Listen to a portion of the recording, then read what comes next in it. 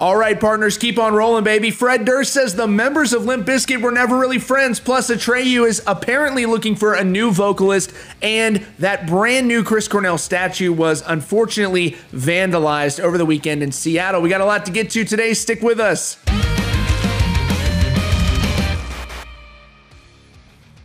Good afternoon, everybody. Welcome to Rockfeed. Thanks so much for joining us today and every day. If you're new here, please consider subscribing with notifications on so you don't miss out on updates about your favorite bands. Plus, it's the one thing you can do that's completely free to support this show, keeps us going, tells YouTube you like us, and it'll show our videos to more people, and then we can get you more news. All right, before we get to this Limp Bizkit story, I want to talk about some news regarding Atreyu. Apparently, the group has parted ways with their frontman, Alex, the vocalist of Atreyu, and he is responding to those reports. There was a story over the weekend from Lambgoat that alleged as much, saying that sources connected to the band do confirm that he is out of the group, and we're going to show you a response from him. But first, let's take a look at this Lambgoat report. All right, so here you have it. It says that Atreyu has parted ways with him, the co-founder and vocalist of California metalcore alternative metal outfit Atreyu has exited the group. While no confirmation has been made, Lambgoat can now confirm the news.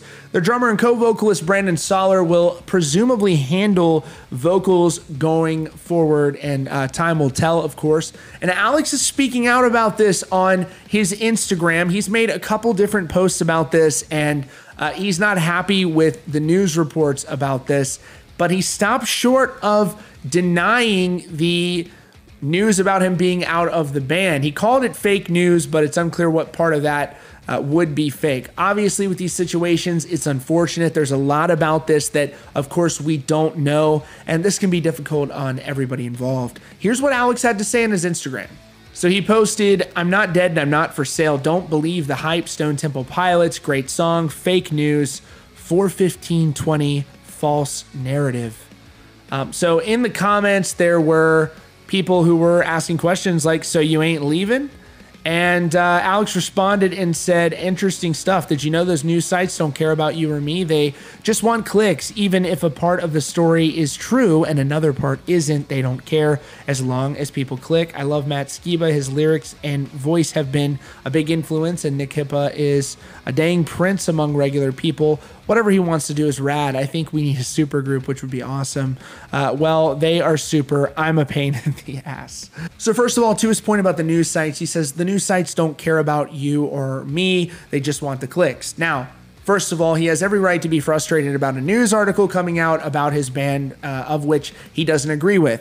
But to say that news sites don't care about the bands they cover or their fans, I think is unfair. First of all, the fans, like he says, that follow these sites, they're providing a service. It's not their job to be like a fan club for bands. It's their job to give them information about the bands that they care about that's relevant to the bands. So membership changes in a band, to me, would be a reasonable endeavor for a news operation to publish. If a member of a big band is no longer a member of that band, I do think that it's fair. Now, if that's inaccurate and that's untrue, then he should say as much. If it's not true, then it is fake news, as he mentioned, and he has every right to correct the record. But he sort of stopped short of doing that, and so I think that he's more so referring to maybe the part that the drummer will be handling vocal duties. Maybe there's more to this than we know. Maybe there's another guy involved that we don't know, and we'll probably never know, to be honest with you. But Alex is an immense talent, and he is obviously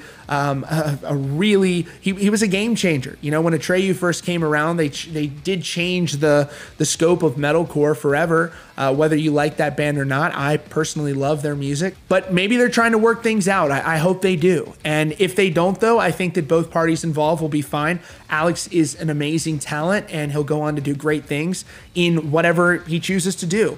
And this is what he did say. He's already talking about starting a new project. He posted this morning. So the baby's here, I'm pumped up, I got so much creative energy, I just need an outlet. I'm thinking about starting a super heavy band, some sick Swedish riffs, some super heavy breakdowns, and some screaming from yours truly. What do you guys think about that? Comment below. So obviously I'm all in on that. Let him know what you think in the comments. You can check him out on Instagram, and it'll be very exciting to see moving forward what he does with any new projects. And lets know. Obviously, it doesn't seem like we can rule anything out with Atreyu in the future as well. So I hope everything works out well for all those guys involved. These sort of things are never easy to deal with. All right, moving on. So over the last several weeks in Seattle, there have been a lot of protests. There have been some riots. There's been businesses that have been damaged, vandalisms, things like that. And unfortunately, Chris Cornell's statue has found itself in the crosshairs of those who are committing those vandalisms in the Seattle area. And Seattle's KIRO 7 News reported that his statue was covered in paint over the weekend and is seriously damaged, which is just absolutely heartbreaking to hear. Now, his wife, Vicky Cornell, is devastated by the news, and she says she cried and her children cried when they learned of this sickening act that happened to the statue, and she released a statement about this vandalism. But first, we've got a picture here of what KIRO News posted by way of louder sound. So here it is. You can see, let me close this. You can see that it has been completely painted white over the weekend. It says, "This is what Chris Cornell's statue looks like in front of Seattle's Museum of Pop Culture." Somebody apparently vandalized the statue of the late Soundgarden frontman by painting it white. And so his wife, Vicky, released a statement that said, "My children and I are heartbroken to learn of the vandalism of Chris's statue at the Museum of Pop Culture in Seattle. The statue is not only a work of art, but a tribute to Chris, his incomparable musical legacy and everything that he stood for. It represents Chris, who is beloved not only in Seattle, but worldwide. In the face of this hate and destruction, we are thankful once again that the fans who stood up to support him and showed such immense love. It lifted our hearts to hear that fans brought supplies and attempt to clean the heartbreaking vandalism. The statue will be restored. Hate will not win. Chris is Seattle's son." And she's absolutely right. I can't think of any good reason why somebody would want to vandalize Chris Cornell's statue. Just garbage situation there. But we're going to leave it at that. Again, I'm sure there are ways that you can help out restoring the statue if you're out in that region. And you can probably reach out to the Museum of Pop Culture if you wish to do so. All right, and here's some fun news. So there's a guy named Milton Alexander on TikTok. His handle is @Milton.Alexander. And he performed a cover of Slipknot's Duality, but it's not like what you're used to hearing. This is transforming it into a country music cover. I really enjoyed this. I thought you guys would like it too. Here's a little bit of that. You can check the full thing out over on TikTok. I push my fingers into my eyes. It's the only thing that slowly stops the ache. It's so good. And it's made of all the things. Yeah, man. You should actually look into writing some real country music if you're not already. But that is cool. I like that. I'd love to see more of that, man. Shout out to you. That's killer. All right, and moving on. Limp Bizkit frontman Fred Durst probably doesn't get the credit that he deserves. My friend Finn over at the Punk Rock MBA has a great video out giving some credit to Fred Durst for a lot of his contributions and his really uncredited wisdom and genius that he has for the music industry. But let's talk about Fred Durst in this new interview over at Metal Hammer. He rarely does interviews, but when he does, they are very substantive and interesting. And this one is interesting. He's talking about the early days of Limp Bizkit, and he points out, he says that none of the members of the band were ever really friends, which is interesting. He says that the first time I met Wes Borland, he had ponytails and a girly half shirt on. He was playing in a band called Kronk and was like Les Claypool on guitar with a little Manson in there. So he joined and the other guys taught him the songs. I actually met Wes for the first time at our first gig. It was wild, but it worked. I made up vocals on the spot. We never took time to consider friendships. That wasn't part of it. It was just about the magic that happened when we were together. None of us were ever friends.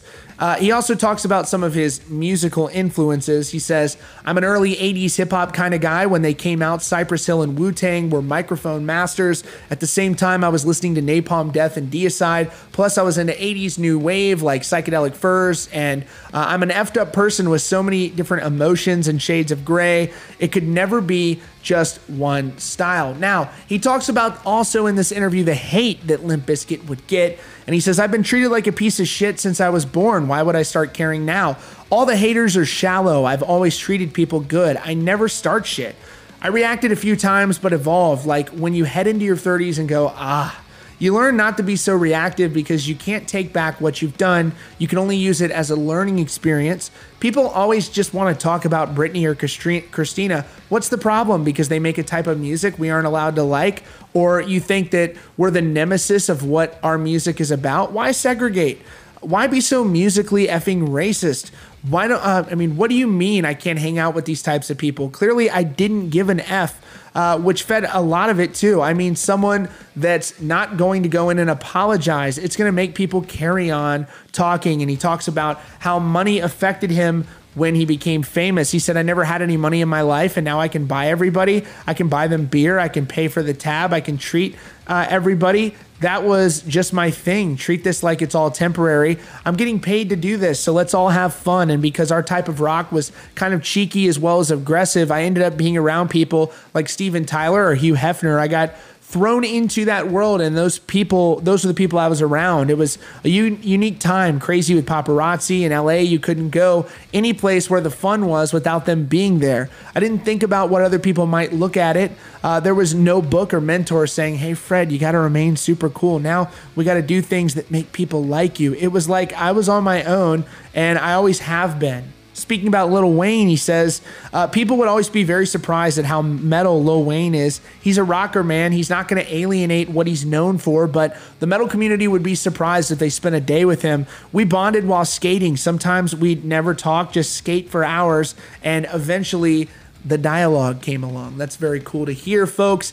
And Limp Bizkit, they get a lot of hate, but again, their fans must be somewhere. I've always loved Limp Bizkit. I don't care what anybody thinks. Those songs are bangers to this day. Those records hold up, and I hope they release Stampede of the Disco Elephants at some point in the very near future. All right, folks, that is all for now. Thanks so much for joining us again. If you want to support, you can subscribe with notifications on so you don't miss out on breaking news and updates. Thanks again for joining us, and we'll see you all very soon.